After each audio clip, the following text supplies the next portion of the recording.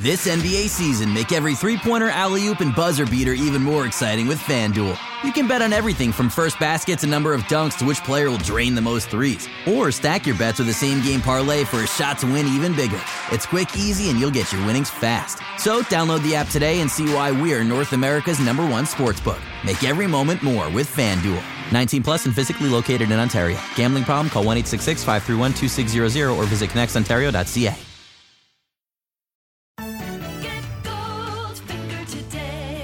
Here's the scenario. You've been injured in a serious accident. The doctor says your recovery could take months, maybe even years, yet your insurance company is denying your claim every step of the way. If something like this happens to you, call me, Brian Goldfinger of Goldfinger Personal Injury Law. We have offices in Toronto, London, Peterborough, and now Kitchener-Waterloo. Visit goldfingerlaw.com and get us working for you. Get Goldfinger today. You know what I want?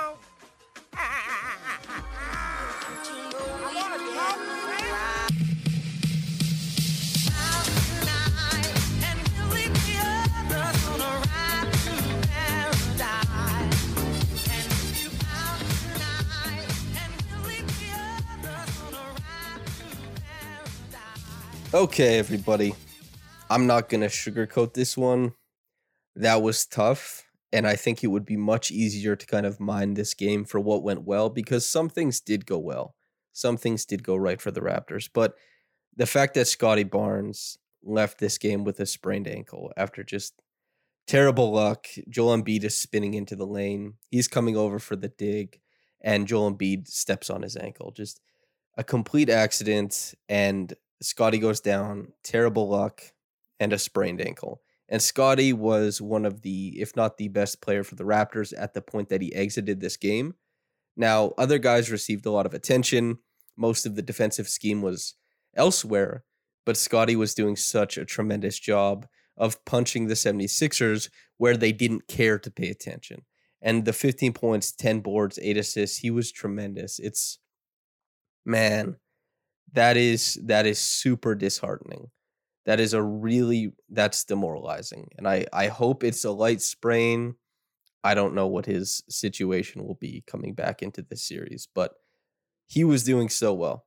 Scottie was really playing just phenomenal basketball, good decision making, a nice touch on the finishes, on a little jump shot against drop defense, even the one time.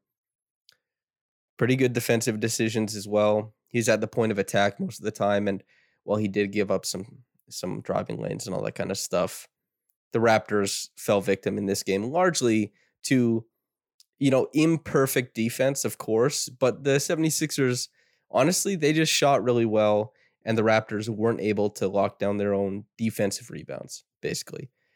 And believe it or not, this was the whole game. This is exactly where the Raptors started to falter, and they gave up 10 offensive rebounds, and they gave up 5 in the first 5 minutes.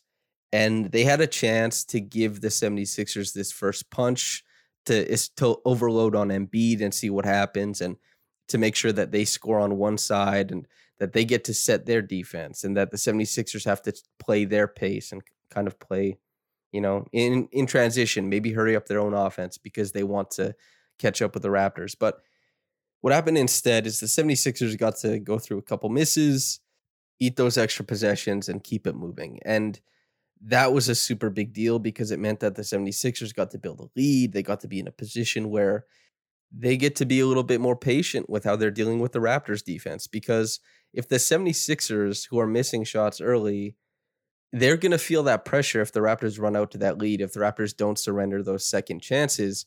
And maybe Embiid, it's this compounding successes and compounding errors thing. And that's where this game starts, is compounding errors and compounding successes. Successes for the 76ers, errors for the Raptors. And what we saw in the games during the regular season, and it's not a one-to-one comparison, but what we saw is the Raptors forcing Embiid to take bad shots because Embiid lost a little bit of faith in his teammates. But with the extra possessions, Embiid got to be a little bit more patient, got to keep putting the ball in the hands of his teammates, and eventually they started hitting. And then when they started hitting, they basically didn't stop. Tyrese Maxey is a guy I laid out in every preview, every single place I talked about it, wrote about it, did a video about it. I said, this guy is trouble. he, against the Raptors' rotating defense, could just gum everything up, like completely destroy rotation. 14 for 21 from the floor, 38 points. Tobias Harris giving you 3 of 5 from downtown, 9 of 14 from the floor. That's really, really tough. The 22 and 14 from Harden, the Raptors can win a game with that happening. The 4 of 7 from 3 is harder to stomach, but the 22 and 14 from Harden is totally something that you can live with. That's fine. Embiid at 19, 15, and 4, also something you can live with. But everything else, it is not tenable. This was worst case scenario for the Raptors because not only does their scramble defense allow a lot of strong side looks for the 76ers, these passes aren't even being made to the weak side, and they have the ball is in the air. That length allows them to catch up, close out, and all that kind of stuff. But some strong side actions where they're maybe sinking a bit too low on Embiid at some point in the game. Maybe you try and say, okay, he's the scorer now. You give different looks. You make sure you mix it up. How that would have turned out, who knows? But the Raptors giving up good looks, but also in their attempts to catch up against rotation, losing some of their blockout responsibilities and giving those extra possessions to the 76ers, that's the tough thing. And then by the time the Raptors were already in the hole, this is the compounding errors thing. It's not that it's errors. It's just that, Gary Trent Jr. giving you 9 points on 2 for 11 shooting is really, really tough. Fred VanVleet went 7 of 12. That's perfectly acceptable. But the 6 assists is tough to stomach because of how many screening actions he got, how many times the 76ers got to play. If it's Embiid, it's drop. And he didn't properly punish drop defense in this one. If it's another combination of the pick and roll, they're going to switch or they're going to blitz. And he wasn't able to turn the corner really. He wasn't able to take that aggressive defense and turn it into really good looks for his teammates. And you might remember, if you look at the other side of the floor, what is the exact thing that's happening? Whether it's Harden, whether it's Embiid, or whether it's Maxey. When the Raptors overload, if they blitz, if they switch, there's something that can be taken, well, less so with the switch, but there's something that can be taken advantage of. And Fred wasn't getting the ball out very quick. And, he's injured, man. Fred is injured. I don't want to be too tough on him because he's injured. And he gave them a pretty good game, all things considered. But he had so many possessions that were kind of fruitless. He wasn't creating really great advantages for his teammates. And that was really tough to see. And with Pascal Siakam, I've talked about this before, pack line defense where everybody's hugging the paint and they're saying, make everybody else become a shooter. Gary Trent going 2 for 11. Fred VanVleet not hitting a ton of catch and shoot threes in this one, not even getting up much volume at all. And that's a credit to the 76ers for their defense, running him off the line. But it's those possessions where you look at Fred, how much time on ball he spent, 12 shots, 6 assists, even though he had 0 turnovers, it's just not enough output. And the same can be said for Siakam, who had definitely a better game than Fred, but 24, 3, and 7, Siakam was between acceptable to good. And he was in there. He did not have a great game at all. And he played fairly mistake-free basketball. And that's a credit to him. It's hard to do that in the playoffs, but the Raptors are limited right now. He needs to try and burst past mistake-free and into you have to shred this team. Game in, game out. That's what you have to do. That was the agreement. That was what they had to do to win in the regular season. Pascal had to go bananas. And earlier on in the game, I understand why he wasn't really in. You have to get into the flow of the game. It is what it is. He's not taking some of the shots that he may have taken earlier in, during the regular season series. Eventually, he did start taking them, and eventually he did start making them in this one. But there was a time in this game where Siakam maybe was looking himself out of shots. But you can understand that too, because he is facing significantly more defensive help than anybody else on the team. If he's looking at this defense where there's 4 sets of feet touching the paint and his primary is shading him towards that and saying, you're not going to get all the way to the bucket. You're going to drive past me. Sure, you can beat me off the bounce. But Joel Embiid is going to step in. You're going to have to make a 12-foot, 9-foot push shot or whatever over him. And that's the tough thing too. And even when Embiid was switched on him or even just took him as a primary, Embiid is stepping out. And Pascal's getting that edge, but the digs come. And Pascal tries to spin away from the digs and he gets jumped. He picks up the dribble. The ball is dead. They have to reset. He can be better in those situations. don't pick up that dribble. You just have to keep the ball alive and readjust and attack. These are improvements that he'll probably make for game 2. But Siakam probably didn't push enough on enough possessions. And I certainly don't mean to say he's bad. I saw some commentary that was saying he was bad. I don't get that. I think that's devoid of context because you have to look at how he's being defended. But that was the case. Philly played him pretty damn well, and there wasn't enough support from the shooters in this one that made it so that when they overloaded, they paid dearly. The Raptors, on the other hand, they paid dearly for overloading on Embiid. And that wasn't just because Philly shot threes. It was because Tobias Harris and Tyrese Maxey put the ball on the floor and got to the basket as well. This is why the Raptors weren't able to keep pace in this game, is because if there's a pass out, a kick out, Embiid kind of loitering in the paint and hanging out there, the Raptors, they didn't end a lot of possessions that way. Basically, only OG and Pascal were the only guy, and Scottie, of course, right? But Scottie was doing a lot of this, not even attacking these closeouts, but just the first play of the game that the Raptors scored on was an empty side post up for Scottie, where he had Danny Green. He got to a good shot. He missed it. He got his own offensive rebound. He went to the corner where Fred made a three. And that set the tone for Scottie the rest of this game as the guy who the 76ers said, we can't get away with it on Siakam. We aren't going to try and get away with it on Anunoby. We're going to try and get away with it on Scottie. And Scottie ate their lunch, 15, 10, and 8. He was so good. But he's injured, man. It sucks because there's a lot that happened in this game that you can shrug off and say, okay, the Raptors might be able to find their way in this series. There's these correctable things that are happening. How they want to move and rotate off of Tyrese Maxey in game 2 could very well change. That might be a huge adjustment they make. They might even they'll have to do a different starting lineup with Scottie's injury, but knowing that Scottie was so important to punishing the 76ers for overloading is what makes this so tough, because not only is it from his story, the human point of view, this is Scottie, he's a lovable kid. He's just trying to play in the league. He's having a great game. There's so much fire and competitiveness in him, and he gets taken out of the game. That sucks, man.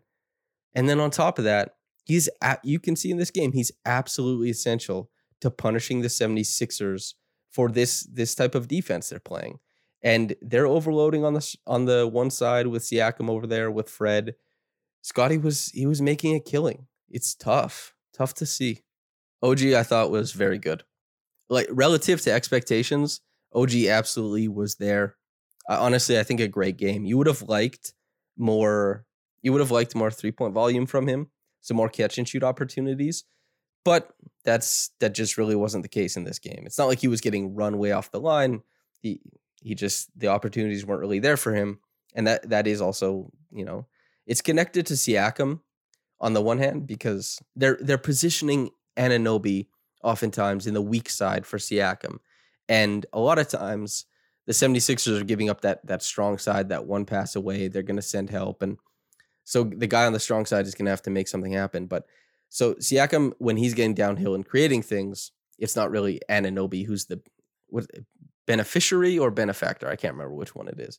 Anyway, and Fred just not being able to get downhill, turn the defense, make the kick out offense work really well. And Anunoby didn't get that many opportunities. But I tell you this, his own stuff off the ball, the little post ups, getting an isolation at the back end of the shot clock against a weaker defender.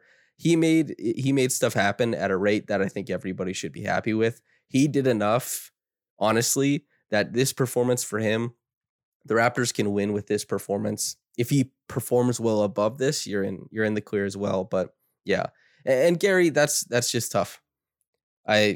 Anybody who listens to this podcast knows that I've talked about Gary and feast or famine and being that type of player. And I talked about it on a couple of the previews that I did, that I don't think Thibault being gone means that Gary is just going off. Gary takes tough shots no matter who's defending him. And sometimes the best defender in the world defends Gary and he goes for 35 because he's just on a heater. Sometimes he goes 2 for 11 and doesn't hit a shot inside the arc, even though he took quite a few. He tried to get downhill, get to that floater.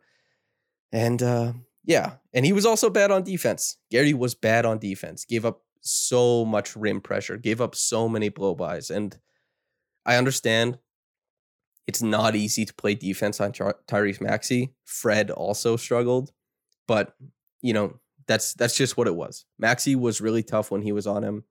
Harden also, when Gary was on Harden, it didn't go well, and so that's where it was. And that's another aspect of this too with Scottie's injury. I thought Scottie was pretty good on Harden.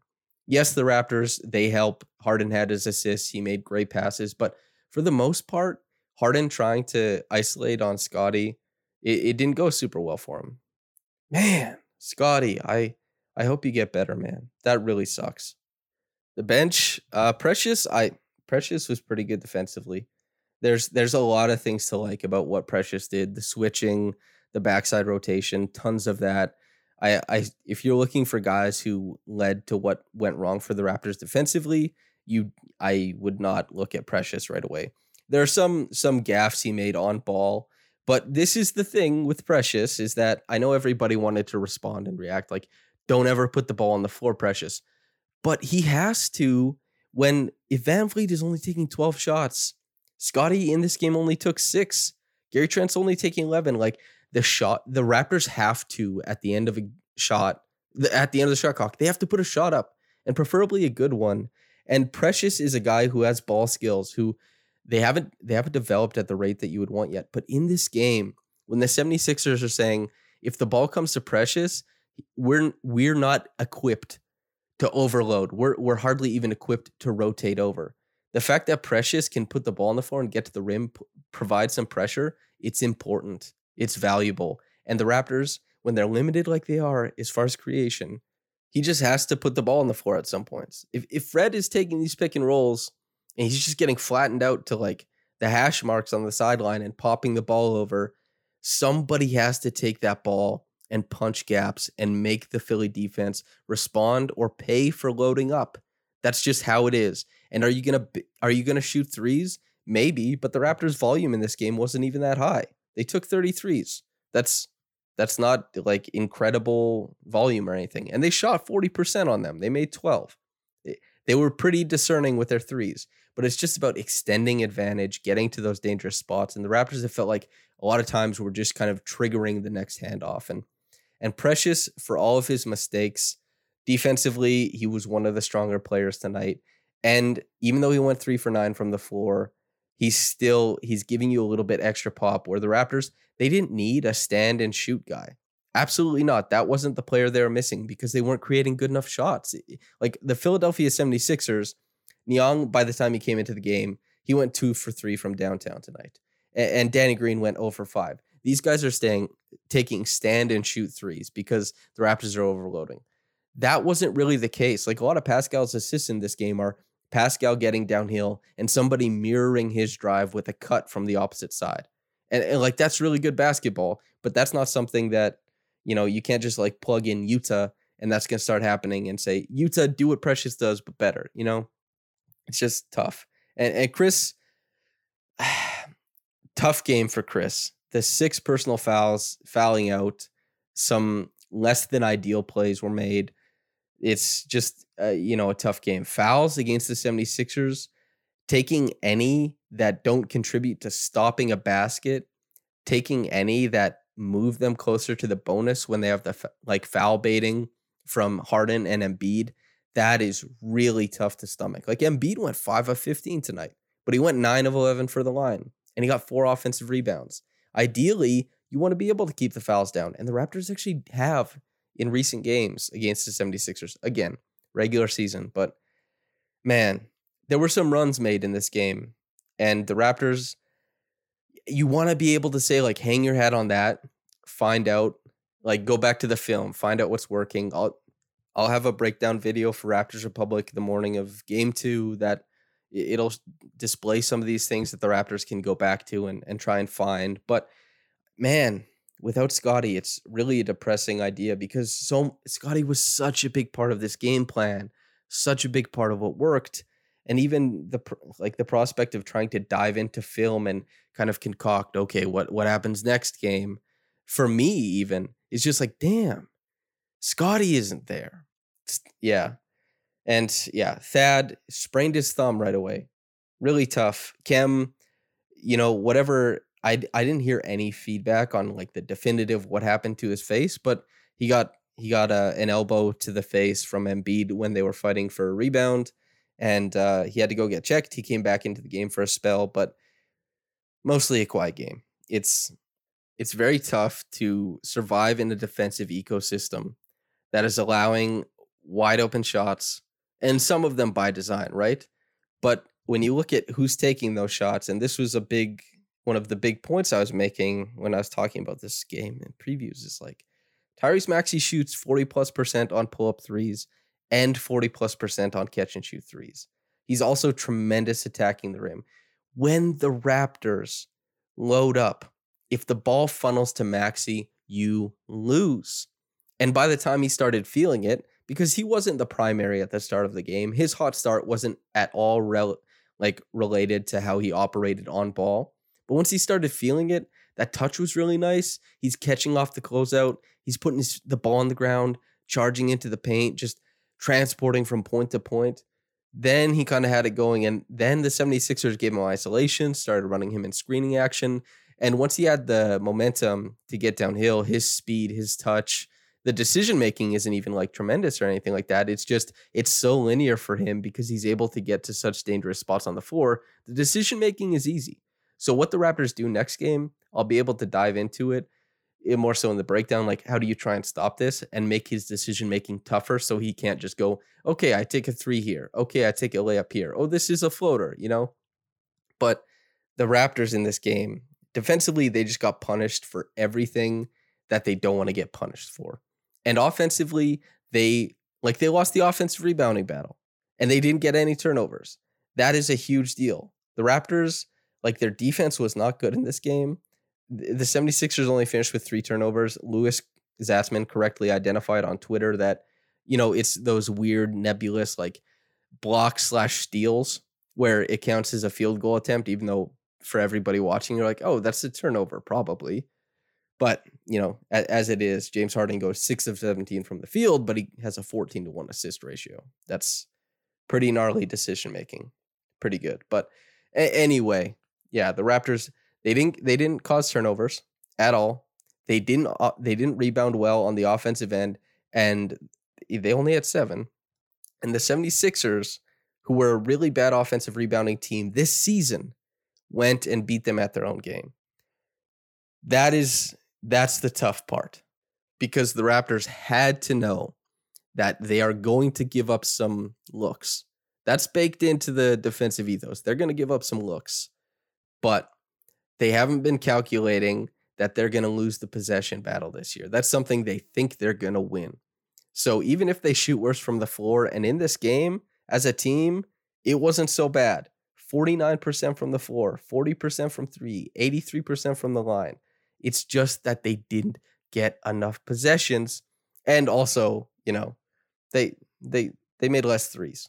Making less threes is a big deal, and doing it and having less possessions is also a big deal. And free throws, 29 free throws made for the 76ers. They won that disparity by they made 10 more free throws. They took 11 more, and I don't really care about the reffing in this game. The Raptors had so many mistakes elsewhere, and Scottie's injury is just at the front of my mind. Tough, man. I'll talk about in the breakdown that I end up doing, what they can do. And, well, I've already talked about some of the things they can do in this one. But this game, man, the Raptors, they were at arm's reach the whole game. The 76ers didn't really let them get back into it. And they didn't win the first stretch without Embiid. And that's probably because they happened to sit Siakam during that same stretch. And Scottie, I think, did an admirable job in that time. But the Raptors just didn't win the things that they had to win in this game. You have to dominate the Embiid-less minutes. That is how you beat the 76ers every time. That was the case when the Raptors won the championship. And you have to grab those offensive rebounds. You cannot be the Toronto Raptors of this season and not grab offensive rebounds. You simply can't. And you have to defend better. That's what it is. That's where we currently stand. Reggie Evans Award, that's Scottie Barnes. He was fantastic, man. I know I've talked about him a bunch in this podcast already, but he deserves to be talked about. He was really, really great. And it was hustle plays and it was smart plays and it was being clever with the ball and all these different things. It was just like, this is a guy who's so ready for the stage that he missed his first shot, but then he found Fred for that three. And then he got that little post up on Maxey. And where a lot of guys might have bailed out and tried to like hit a little pop shot because Embiid was there. Scottie decided to try it. He was like, Embiid is there. Maybe he won't rotate. And even if he does, I'm going up for it. And he just dunked a drop step dunk right in the lane. And sure, Embiid didn't go up for it, but Scottie went up against Embiid a few times tonight and got elbowed right in the face. Well, sorry, not elbowed. Wristed, handed right in the face on one of them. It was a flagrant foul. It ended up being on Embiid too. And so that fearlessness, that willingness to work, and grabbed important rebounds too. He was active, man. Reggie Evans award goes to him for sure. Top quick reaction comment is from Swavey04. Quote, "We need to humble them. Game 2. End quote. Yeah, man. I would be so into that because I saw a lot of things that were correctable in this game. I saw a lot of things that can go better in this game. But I just really have to sit down with this game again, write my article, do my breakdown and stuff like that, and kind of start searching for what works and also the things that work without Scottie involved, because I think it would be really tough to imagine him coming back. Like at least this close. I don't know about the series, but for game 2, I don't know. But I'm glad you have the optimism, man. That's what sports is about, hoping. That's all sports is about, really. It's just hoping. It's one of the best things about it. So Swavey, thanks for writing in. Listener, thanks for listening in. Yeah, stay tuned. Raptors Republic, there's going to be a ton of content coming out. Myself and Louis Assman will have stuff after every game, written pieces, breakdowns, all that kind of stuff. So, and everybody else will be pitching in as well. Full staff is in on it. Yeah, thanks for tuning in. I hope you enjoyed it, whether you got into it in the morning or at night. Have a blessed day and goodbye.